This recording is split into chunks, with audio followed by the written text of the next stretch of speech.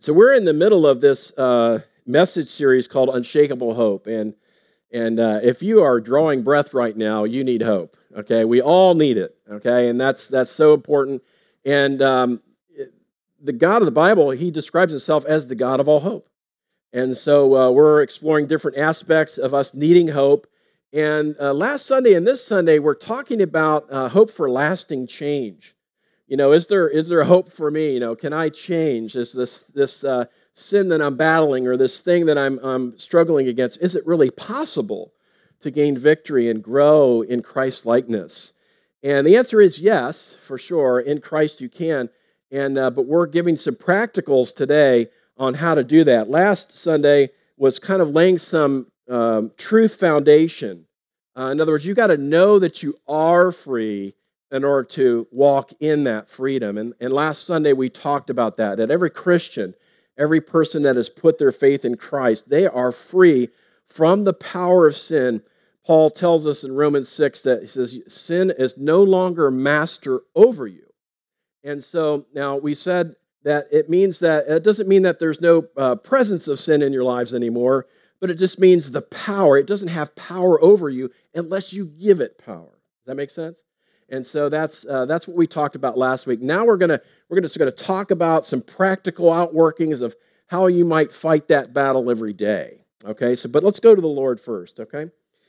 Heavenly Father, we just are so grateful again for your faithfulness. We're so thankful that we're able to gather here together in your name and to worship you, to seek you. We want to know you more. We want to know you more intimately. And thank you, God, that you are, as you describe yourself and as we see on the pages of Scripture, you are a God who's intimately involved in the affairs of his people. You're not far removed. You didn't create the world and let it spin and then it was hands off. You are involved in every person's life here. And thank you, God, for that. Thank you that we can know you personally through Jesus Christ. And that you've made that path available by faith in what Christ has done. And so, Lord, this morning we call out to you, ask you that, Lord, I just know for me, help me just to have some strength and keep me awake because I just am a little tired. And so, Lord, Spirit, fill me, I pray, God, help me. And Lord, as we come to you this morning, Lord, help us to focus on you. Lord, and we know that you're faithful. You said you called us to seek your face, and when we do, you show up because you long for hearts to seek you. And so, Lord, we ask all this in Jesus' name. Amen. So the passage we're going to look at this morning is it's kind of a launching pad. Today, we're hitting some different topics within this area of lasting change, and but we have a launching pad. There's kind of a truth base before we start spider webbing out and looking at different aspects of battling sin in our lives. Okay, and so the basis for this is in Romans chapter 8 and verses 12 and 13. I'll just read those for you. And so just two verses here. It says, "So then, brothers, we are debtors, not to the flesh, to live according to the flesh. For if you live according to the flesh, you will die. But if by the Spirit you put to death the deeds of the body, you will live." Kind of a violent passage, right? It's metaphorically speaking, right? Talking about putting to death the deeds of the body.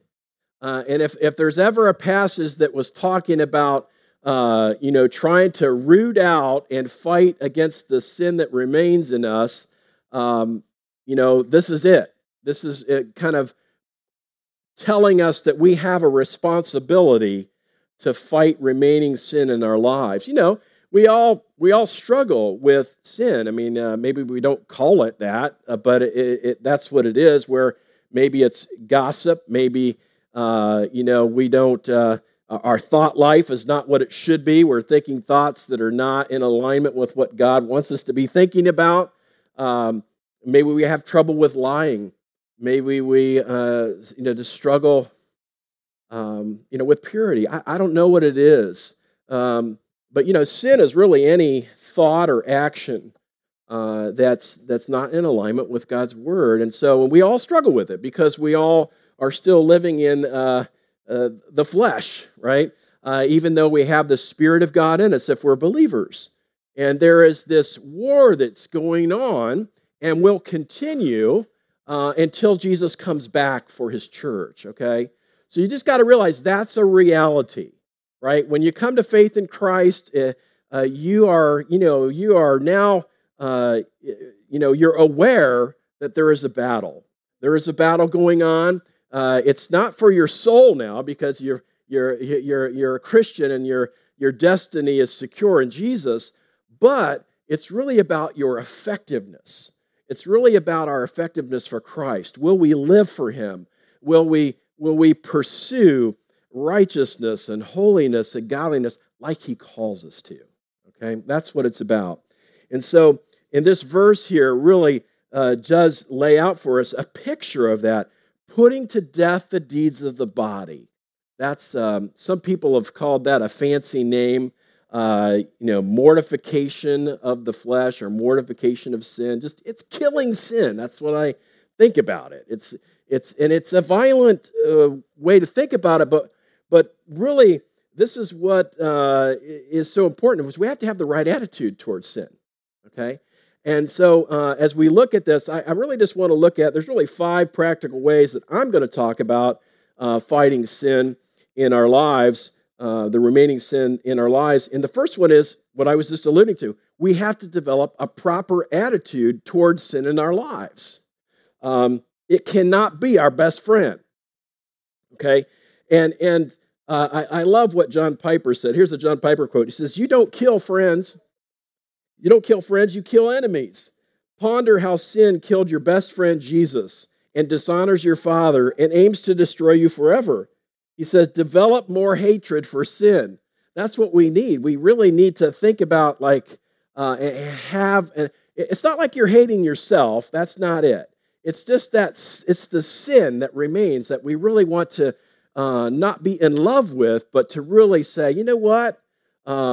I want to be more Christ-like. I want to be driven by grace and with the Spirit's power to battle against sin. Okay, and that's really what we're talking about here in terms of attitude. And certainly Romans 8:13 is attitude, right? It says, put to death the deeds of the body. And so, and again, just thinking about how it's a purposeful attack, all right? I'm going to guess any one of us here, now I'm not going to ask you to name it, but you could name some particular area of your life that just dogs you or is a typical weak point for you spiritually. As sin, the Bible says, the sin that so easily entangles you, right? I'm sure there's something that comes to your mind. And so that's something to say, hey, if you know what that is, and by the way, when you're a Christian, you got the Spirit of God in you. Well, the Spirit of God, one of his jobs is to convict us of sin. Okay, I don't know if you have heard that phrase before, convict. It just means like we shouldn't be comfortable in it, right? We shouldn't be comfortable living in sin. And so the Spirit, because God loves us, He will point those things out to us. He will bring them to mind. It might be as you're reading Scripture, He might just out of the blue bring something to mind, and then you're like, oh, yeah, you're right, God. And I'll talk about what we should do when he brings those up. But just know that, again, we mentioned this the other week, is that you're, as a Christian, when you put your faith in Christ, you are on a trajectory to Christ-likeness. Philippians 1:6, we said, mentions that. He who began a good work in you, right? And that work begins when you cross the line of faith and put your faith in Jesus, right? He who began a good work in you will bring it to completion, right? God always finishes what he starts in us, and thank God for that. I think it's in one of the 1st or 2nd Timothy, it says, even when we are faithless, he is faithful, right? Because there are times where we're not faithful to God, but he still remains faithful to us. And but we have to have a purposeful attack when it comes to sin. You know what the area is. If you want to grow spiritually, that's the thing to do is whatever the Holy Spirit is kind of putting on the front burner, that's what you need to go for. That's what you need to kind of spend your time aiming at, learning how to battle that, learning how to gain ground on that, okay? It's so much easier as a teacher at Columbus State, it's so much easier to work with people that want to learn, okay? Versus, I guess I got to make it through this math class to get where I want to go, okay? And there is both types. I was one of those types. It's a reality. But the learning goes better when there's the motivation there, right? And so it's the same in a similar way, pursuing godliness and growing in grace and wanting to gain ground in sin is just like that. We have to be motivated in this attitude. We see this kind of motivation in the Apostle Paul. He mentions this in some of these other verses here. 1 Corinthians chapter 9, 24 to 27, Paul says, "Do you not know that in a race all the runners run, but only one receives the prize? So run that you may obtain it. Every athlete exercises self-control in all things. They do it to receive a perishable wreath, but we an imperishable wreath." And so we've got this metaphor here of an athlete, right? And some of you may have done sports in school or maybe still be doing sports. But the metaphor is he's like, you're in a race. Now, you're not running against other Christians. You're in your own race. You're in your own race to grow in Christ-likeness and live a life that's God-honoring, okay? And so what we need to see is that we are in this race. We are to not run aimlessly. That's what Paul says, verse 26. "So I do not run aimlessly," right? And didn't he mentioned here that athletes exercise self-control, right? I mean, who is it? Is it Tom Brady? He's like known for like this special, so many other athletes that have special diets. They live in a certain way. They have a certain regimen, right? And all this stuff. And it's because they want to be performing at their best, right? And so, and sports is great. And I like football. But man, living for God, that's better, okay? Or, certainly you want to live for God in your context, in your sport, whatever it might be. I'm not saying it's a dichotomy there, but I'm simply saying in the analogy that Paul's making as an athlete is that there are some things we're going to decide we cannot engage in. Self-discipline. We cannot do certain things because that doesn't honor God, right? And we're going to say no to some things and yes to other things, okay? And that is what Paul's saying. Now listen, then he starts to move into the analogy of a boxer.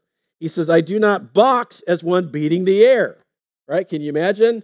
You're just doing this to the air and not to your opponent, right? It's just, he says, "But I discipline my body and I keep it under control, lest after preaching to others, I myself should be disqualified." Say, you box and you beat the crap out of that sin. That's what you want to do. I'm sorry if I offended you. But it's the attitude, right? That's the attitude, right? Go watch a Rocky movie or something and think about your life engaging sin and just wanting to grow, that motivation, right? And so in 2 Timothy chapter 4, Paul says again, and this is probably one of the last words that he penned anyway. 2 Timothy chapter 4, 6 to 8 says, "For I am already being poured out as a drink offering, and the time of my departure has come." He knows he's going to die, all right? Verse 7, he says, "I have fought the good fight. I have finished the race. I have kept the faith." You see that? There's a fight there. And he's saying, I have fought the good fight. I'm going to stay in it, right? Don't give up, you guys, against battling the sin that so easily entangles you.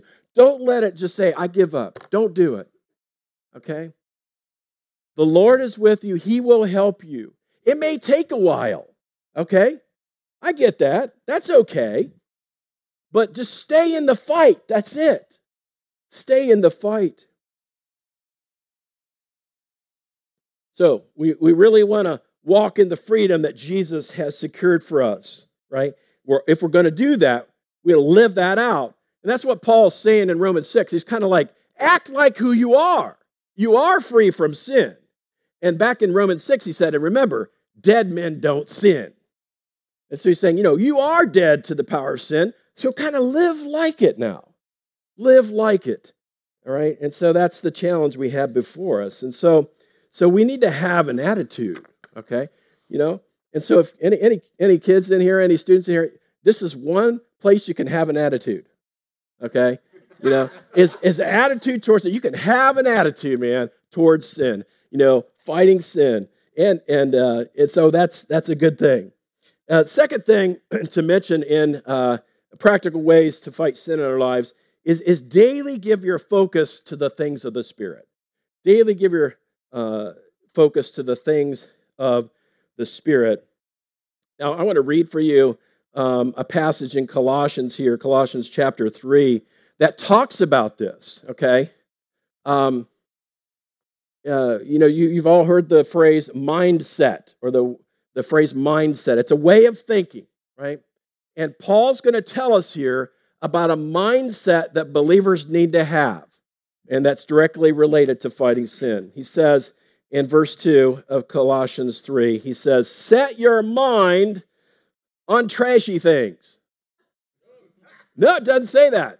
I'm testing you, right? So set your mind on things that are above, right? Not on things that are on the earth, for you have died. Here we go with our position in Christ again. You have died, and your life is hidden with Christ in God. Remember how last week, how we said, baptism is a great picture of this death and life thing that Paul talks about all the time. You go under the water. It's kind of symbolic of, you're dead to the old way of life. You died with Christ when he died on the cross, in a sense. And then you come up out of the water, you're alive in Christ, right? It's symbolic of what happened when you put your faith in Jesus. And so here's that same word picture.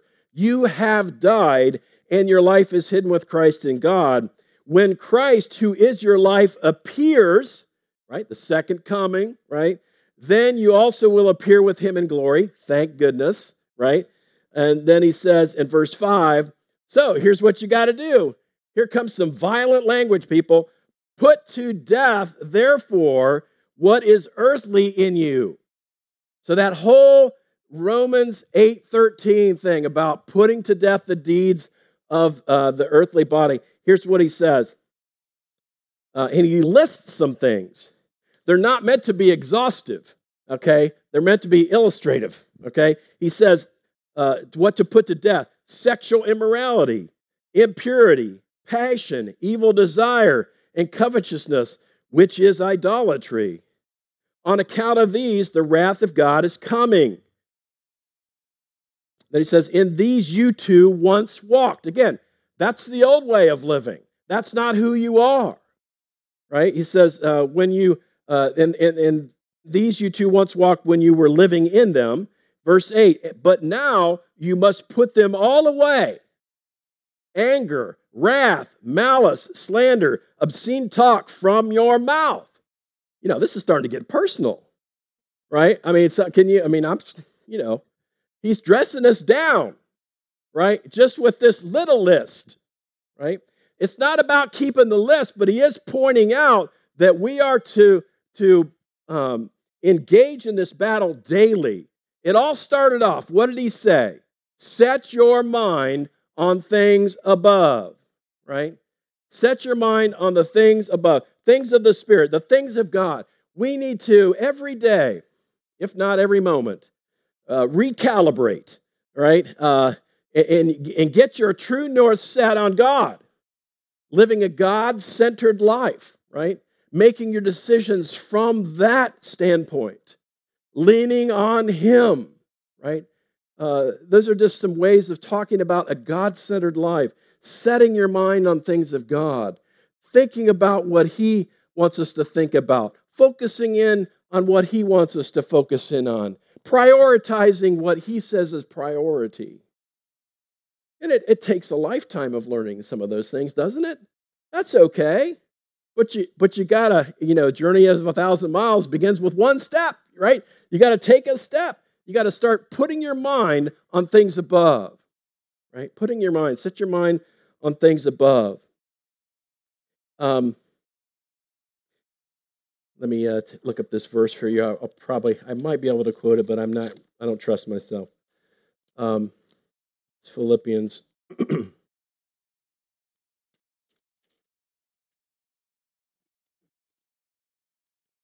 So Philippians chapter 4,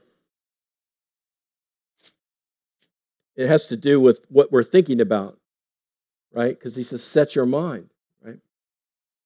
And he says in verse 7, verse 8, Philippians 4:8. Finally, brothers, whatever is true, whatever is honorable, whatever is just, whatever is pure, whatever is lovely, whatever is commendable, if there is any excellence, and if there is anything worthy of praise, think about these things. Think about these things. It's almost like he's giving us a filter. He's like, if what you're dwelling on and thinking about doesn't fit the filter, get it out of there, right? Replace it with something that fits the filter, right? And because, listen, sow a thought, reap an action. Okay, it all starts up here, okay? How we think definitely influences how we act. There's a direct correlation there. And so that's why I think Paul's saying, get your mind on the things of God, right? I wanted to read something to you about this in a way, a practice, if you will, a habit that we could be developing that's going to help us set our mind on things above. I don't know if you've ever heard of David Platt. David Platt, I'm not sure if he's still pastoring in McLean, Virginia. He might be, but he's certainly involved in a lot of missions work. But here's what he says on this topic. He says, experiencing victory over sin starts with preparation. The best way that I've found to prepare myself for the fight ahead is by reminding myself why I choose to submit to God rather than submitting to the temptations that arise. He says, this begins with understanding the devastation sin brings. It's like thinking ahead of the consequences, in a sense, right? He says, and it includes any preventative measure that I take in order to avoid sin. In other words, what is some preparation I can take to try to avoid sin? You can't avoid temptation. Temptation and sin are different, right? Temptation is might give opportunity to sin, but it's not one and the same, right? Here's what he says. Here's his preparation. For me, he says, this means starting my day off with the Word of God and prayer and joining an accountability group. That's what he does. Okay? And certainly the Word of God and prayer is like a non-negotiable for a believer, right? That's our food. That's our conversation with God. Right? The Word of God is like our daily bread, right? And I never skip a meal, hardly, right? Okay? And you could probably tell. But anyway, I mean, so we should not do so spiritually speaking. And it's not about keeping a checklist of, I read my Bible reading today. It's about knowing that it's going to be something that's going to be so critical for your day, right? That the Lord wants to impart something to you. Right? He has spoken in his word, and he wants to speak to you through it as well. Right? And so it's critical, though, for us in preparing to fight sin that day to be in the Word of God. To be in the Word of God. It's just so important. And so this is what David Platt says. This is what men and women throughout the history of the church have done. And they say, a regular engagement with Scripture is so important for us, right? And it's just, I was seeing Doug Dowd here today. We're talking about how years ago when the Promise Keepers movement was going, and I remember Steve Farrar at wherever the Bengals played at the time in Cincy. Yeah, Riverfront Stadium there. And he was there giving a talk. And he was talking about how he had listed in the leaf of his Bible all these pastors that he knew over the years. And a number of them had fallen into immorality. And he had scratched their name off of that because they were not in ministry anymore. And he said, correct me if I'm wrong here, but none of you probably didn't know if I was wrong. But anyway, I'm pretty sure what he said was, to a man that was no longer following Jesus, it started with their quiet times. They stopped meeting with God. Okay? And when the man of God stops meeting with God, you got a problem and he's got a problem. Okay? But it's not just for the man of God, not just for the pastor, it's for the woman of God. It's for all of us. Okay? And so I hope that if you don't have this as a regular part of your life, that you would start doing that. And just read a little scripture, a handful of verses. And then just, before you get in there, you just pray and say, Lord, I want to know you. I want to know you better. And I know this is your word. Would you just teach me about you and your ways and help me live my life for you today? Oh, he's going to honor that prayer, you guys. He's going to do it. And so you just open the Word. Maybe, if you're new to the Bible, go to one of the Gospels. Get to know Jesus. Go to the book of Mark or something, or John or something. I don't care. Matthew, Mark, Luke, John, they're all basically biographies, if you will, of our Lord and Savior, Jesus. And, of course, Jesus is the exact representation of God the Father, it says. So, you get to know Jesus, you're getting to know God, right? Right? So that's just so important. I just encourage you. And maybe you've tried it before and you felt like, oh, it didn't work for me. I just say, you know what? Ask the Lord to help you, give you a heart to seek him. And when you step out there, man, he's going to meet you. Okay? He's going to meet you. So just encourage you to do that. In fact, the Word of God is, because we're talking about daily give your focus to the things of the Spirit. The Word of God in Ephesians 6:17 is called the sword of the Spirit. The sword of the Spirit. It's one of the pieces of the armor of God that God gives the Christian. Ephesians 6:17 says, take the helmet of the salvation and the sword of the Spirit, which is the Word of God. Right? So the Holy Spirit's with you in the battle against sin in your lives, and he wants you to be able to wield the sword of the Spirit, but you can't wield what you don't have at hand. See what I'm saying? You don't know how to use the sword of the Spirit. The devil's got you, right? So you got to know what the Word of God says and know how it applies to your life so that when temptation comes your way, you can combat the false lies that the enemy is certainly telling you to be, in your temptation, to combat it with the truth. But you got to know what the truth is. And how you find it is you start with a lifelong study and getting into the Word of God, okay? So daily give your focus to the things of the Spirit is so important, right? Just set your heart on God every day. You miss a day, it's no big deal.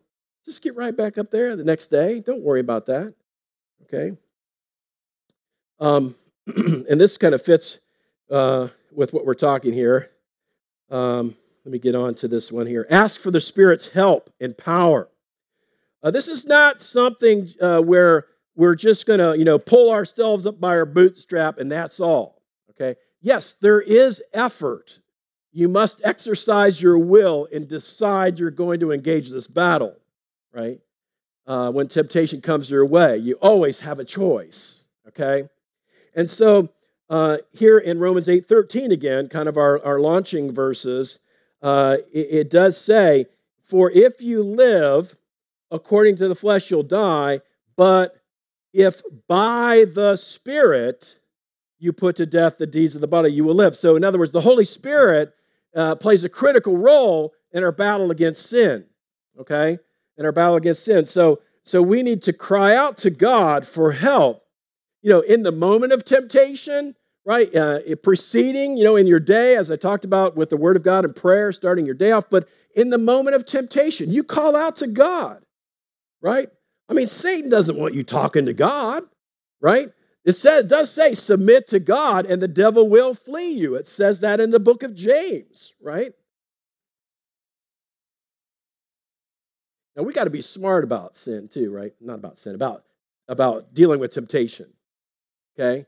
If you know certain things trip you up, stay away. If it's alcohol, if it's drugs, if it's a certain place, if it's a certain person, I don't know. I don't know your world, but you do. And you know the sin that so easily trips you up. And so we have to, the Spirit of God, is going to help you if you call out to him, but he also is like, you got a brain. And if this thing over here is your Achilles heel, then you need to avoid it, right? You need to change your situation. And that's just getting your head on straight in the battle, okay? But call out to God because, again, apart from him, we can do nothing, as it says in John 15. And so we need to be abiding in Christ. And if we are, his Spirit is going to be, we're going to be yielded to him, and he's going to be helping us as we call out to him for help in the fight against sin and when we're tempted as well, okay? The fourth thing here I'll mention out of the 5 is just we need to practice, the Christian needs to practice ongoing confession and repentance. Ongoing confession and repentance. Now, certainly there's confession and repentance involved in coming to Christ. We have to admit our need for a Savior, right? You have to acknowledge that you got a sin issue that separates you from God, like the Bible says in the book of Romans, right? And that, Jesus is the solution. What he did on the cross was die in your place for your sin, right? And when you believe in him, put your faith in him, then what he did is put to your account and you're forgiven, right? So, but the thing is that some Christians don't realize that even though that's true, that when I come to faith in Jesus, all my sin is forgiven, past, present, and future, but there is a need as the Spirit brings to our mind things that we have fallen in for the day or whatever, that we come to him in repentance and confession, okay? Let me read a couple verses to you, and then I'll explain that a little bit, okay? We'll take a look here at 1 John 1:9, which says, if we confess our sins, he is faithful and just to forgive us our sins and to cleanse us from all unrighteousness. And then, so that's kind of a call to confess, right? And then it says, and that's not the only one, but here in Matthew chapter 6, verse 12, it says, in the Lord's Prayer, which is probably actually more aptly should be named the disciples' prayer, because Jesus could never pray this prayer. He's got no sin to confess. But he's teaching his disciples how to pray. And in the prayer, and some of you may have memorized it or said it by rote many times in church in days gone by, but it says, and forgive us our debts as we also have forgiven our debtors. Is that talking about your mortgage? You wish it was. You wish they would forgive you that mortgage, wouldn't you? Okay, no. It's talking about being sinned against, right? Those who sinned against you, you need to forgive them, and that you need forgiveness too, right? And so Jesus is telling them, he's telling them they need to pray, forgive us our debts. So there is a confession and a repentance that's still needed in a believer's life. But let me explain a little bit about that, because again, I remember as a young believer wondering, my mind was exploding, thinking there's a conflict here, Paul tells me my sins are forgiven when I believe in Jesus, right? And now you're telling me, over here, the Apostle John's telling me I need to keep asking for that forgiveness. So does that mean I keep losing my salvation every time I sin? And I'm going am I saved today or am I not? And I remember thinking that in my mind. I'm like, how does this reconcile? Well, here's how I think it reconciles, okay? What Paul's talking about in Romans is our position in Jesus Christ, right? In other words, it's a legal matter that's happened in the book of Romans. When you put your faith in Jesus, then what happens is it's like the gavel comes down and you're not guilty. That's amazing because you are. We are. But he counts us not guilty because Jesus Christ paid the penalty, right? Somebody's got to pay. Make no mistake, okay? Somebody will pay for that sin. It'll either be you separated from God for all eternity in hell, or Jesus. You'll accept Jesus' payment. I'm going for Jesus. Okay, and I hope that everybody would, but not everybody does. Okay, I hope that everybody would, but not everybody does. So it's like the forensic or legal thing that happened was we are now as believers, we are forgiven. Heaven is secure. Okay, but let me read to you. I don't know who writes this, gotquestions.org, but I go there a lot for something. I don't know if they're always right, but some good thing. This was good. I'll read that to you. So that's my little disclaimer. I don't know everything that's on that website, but hey, read your Bible, check it out. All right? That's always the standard, right? Okay. So here's the thought on this, on how this works in the 1 John verses. Now that we're saved, why are we asking for forgiveness and confession? He says, how does this work if all our sins are forgiven the moment we receive Christ as Savior? It seems that what the Apostle John is describing here is relational forgiveness. All of our sins are forgiven positionally the moment we receive Christ as Savior. This positional forgiveness guarantees our salvation and promise of an eternal home in heaven. When we stand before God after death, God will not deny us entrance into heaven because of our sins. This is positional forgiveness. Then he says, the concept of relational forgiveness is based on the fact that when we sin, we offend God and grieve His Spirit. While God has ultimately forgiven us the sins we commit, they still result in a blocking or hindrance in our relationship with God. A young boy who sins against his father is not cast out of the family. A godly father will forgive his children unconditionally. At the same time, the relationship needs some work, right? You got to get it right with the father. He uses that analogy. And I think that's what he is saying here in 1 John, right? When the Holy Spirit brings to mind something that where we have offended God, we've sinned against God or someone else, he wants us to take it to him. Not so that we can be forgiven, like we're not forgiven, but just saying, Lord, you were right and I was wrong. That's actually what confess means, by the way. It's like agreeing with God, right? And he's always right, by the way, right? And so, it's like, God is right. So what God said about what you did, what he says about what you did, you're just agreeing with him. God, you're right. You're right. I'm sorry about that, Lord. Help me to grow in this, Lord. Thank you for the goodness I have in Jesus, the promise there. That's what it is. It's relational, right? So, I thank God my dad didn't kick me out of the family every time I made him mad and did something wrong, But if I wanted to have a close relationship with him, we needed to do some business, right? That's what it is with God. I think that's what 1 John is saying. Does that make sense? Okay? And so we need to see, it's kind of like, what? If you're married or have been married, you realize that those are two sinners married together, right? And you better just get used to repentance and confession all the time. It pretty much, if you woke up, you probably sinned against your spouse in some way. And so you just got to get used to the fact that you're going to have to continually eat some humble pie, right? I mean that in a good way. I mean, this because it's that relationship has to be maintained, okay? And because we are sinners, we are going to do things wrong to one another, regardless of what the motive is, and it may not be intentional at all. It's just, I'm 33 years into my marriage, and I'm doing lots of repenting and confessing still. It's just never going to end. But this is the pattern of the Christian life. Okay, and so this is important, right? That when the Holy Spirit brings something to your attention, just deal with it. Just deal with it.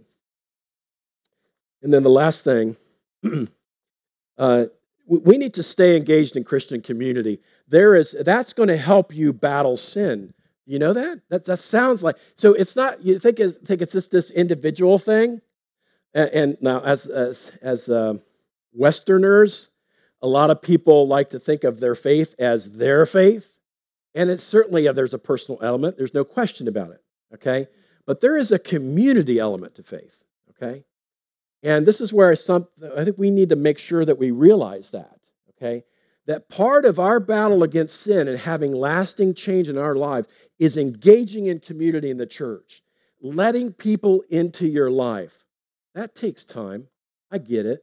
Okay, right? It's not like you're not gonna bear all, in minute one. Now some might, but most people don't. Right? There's a trust factor and all of that. But guess what? You can't learn to trust people until you get to know them anyway. How are you going to get to know them? Start engaging in community. Like go to a small group in the church or go out to lunch with somebody, get some coffee, do something, right? Where you got other believers who eventually you're giving permission to speak into your life. Okay? We need to have people in our lives that we allow to speak truth. Okay? In Hebrews chapter 3, verses 12 and 13, it says, "Take care, brothers, lest there be in any of you an evil, unbelieving heart, leading you to fall away from the living God." Oh, man, you guys, listen. Don't think the following. Don't think, that'll never be me. Oh, man, if you think that'll never be you, that you never have an unbelieving heart or fall away, you know what? You're down that road. Okay?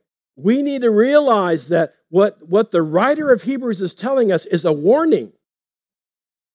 He's telling us we need other believers who are willing to crawl up in our grill and tell us when we're off the path. In love, of course. Okay? Out of love, not out of I'm better than you or I'm holier than you. It's like, no, I don't want to see you drive off that cliff spiritually. I don't want to see your life be a train wreck, right? And so this is important. He goes on to say, he says, but, so after the warning, he says, but exhort one another every day, as long as it is called today. That quotes today just means, as long as Jesus hasn't come back. I think that's what it means. And so he says, that none of you may be hardened by the deceitfulness of sin. And man, sin is deceitful. It's a liar. It always promises us something, but it never ultimately delivers. That's the thing, right? We talked about this last week. If sin wasn't fun, we wouldn't do it, right? But the thing is, we buy into whatever the lie is. I grew up in a fishing family, and I could tell you about all kinds of lures. But that's exactly what those things do, is they're a lie. Underneath it is a hook, right? I mean, come on. But it looks so good. The fish doesn't think so after it bit on the hook, right? And James uses that analogy. Now, he doesn't say, fishing, but he uses the word like lure, right? And this is exactly what happens. I'm just can't say with the fishing thing, right? So you've got, what happens? That hook comes down there, and you're trying to get the attention of the fish. You wanted to get him to look. And then you want him to get closer. And then you eventually want him to bite on it. Satan is so good at this. He lures at something with some temptation, right? And through observation, I don't think, my opinion is, I don't think Satan can read our minds, okay? But he is an observer, okay? He can observe our behavior over years, okay? So he knows some of these things that trip us up. And so what's he going to do? It's going to drop something down there. It's going to try to get your attention. And we need to, by the grace of God, okay, by the power of the Spirit, we need to quickly spit it out, okay, and not play with it. That's what we need to do, okay? And that's because that's what the fish do. They don't, sit there kind of in the mouth, haven't got it all in yet, playing around with the temptation, right? So again, I don't know what it is for you. You got to know. But this is something that we have to realize is that we need people around us, though, that if we do fall into something that is ultimately going to definitely hurt us and not be for our good, spiritually speaking, we need to have people who will exhort us, right? And who care enough and love enough to come alongside, right? Because a good Christian community people will they're not just pointing, they're not pointing a finger, they're coming alongside, right? And they want to help each other. Because let me tell you what, just as soon as maybe someone else that you're helping is struggling with something, you'll be there someday. And you will need them. We will, okay? And so take this to heart, okay? There's no such thing as a biblical Lone Ranger Christian, okay? It's not the way it works. When you are born again, you're born into a family of God. And I'm not just talking about the universal church of all believers of all time. I'm talking about a local church like this, right? We need to always be involved in a local church and get in a group. We've got these flyers over there. Here's one of them over there by that. What's it called? Bulletin board. Yeah. There's some of those, and there's some in the fellowship hall by the table you come in. You see some of the groups that are going on at the church, and call the leaders up. Their phone numbers are there. And find out what they're doing. Go visit, okay? You don't have to commit for life, like going to a group, that group. You check it out. Every group has its personality and flavor and thing that they're studying. You make the rounds. You check them out, but land somewhere, okay? Land somewhere. Because you know what? And here's what people don't think. They need you. Yeah, we often think that, I need them, and that's true, but they need you. They need you, okay? You've got gifts, you've got abilities, you've got skills, you've got things that God wants to use you because you're unique, okay? And the body of Christ needs you, Well, I'm out of time, and I'm done too, so praise God for that. Yeah, go figure that. Mark that one down in your calendar, okay? All right. Yeah, actually it was only 5 pages today, sorry. Yeah, it's kind of, last night at the dinner, I mentioned to everybody that, I only had 3 pages of notes last night, and actually it was word for word last night. I had it written out, but I said, usually 8-page sermon is a sermon, so you're good. It was only 3 pages. 3 last night, 5 today. Yeah, I know, yeah, exactly, that's right. It's kind of exponential. There's an exponential function here. For the math geeks around here, add a, it's not linear. We add a couple of pages. It's not, just a line. It's we're off. It's like 2 to the power X or something. I don't know what it is. Anyway, but let's thank the Lord, okay? Yeah. Heavenly Father, we thank you so much. It's so delightful to be in your presence, to be with your people. And we thank you for Jesus. Thank you for Jesus, his forgiveness, his sacrifice. And so, Father, help us to be purposeful and engage the battle against remaining sin in our lives. And thank you, Lord, that every time we fall, Jesus is there. He hasn't disowned us, but he wants us to get back up and by the power of the Spirit, make war on the flesh. And Lord, we need your help, and we need each other. Thank you for your truth, Lord, today. In Jesus' name, amen.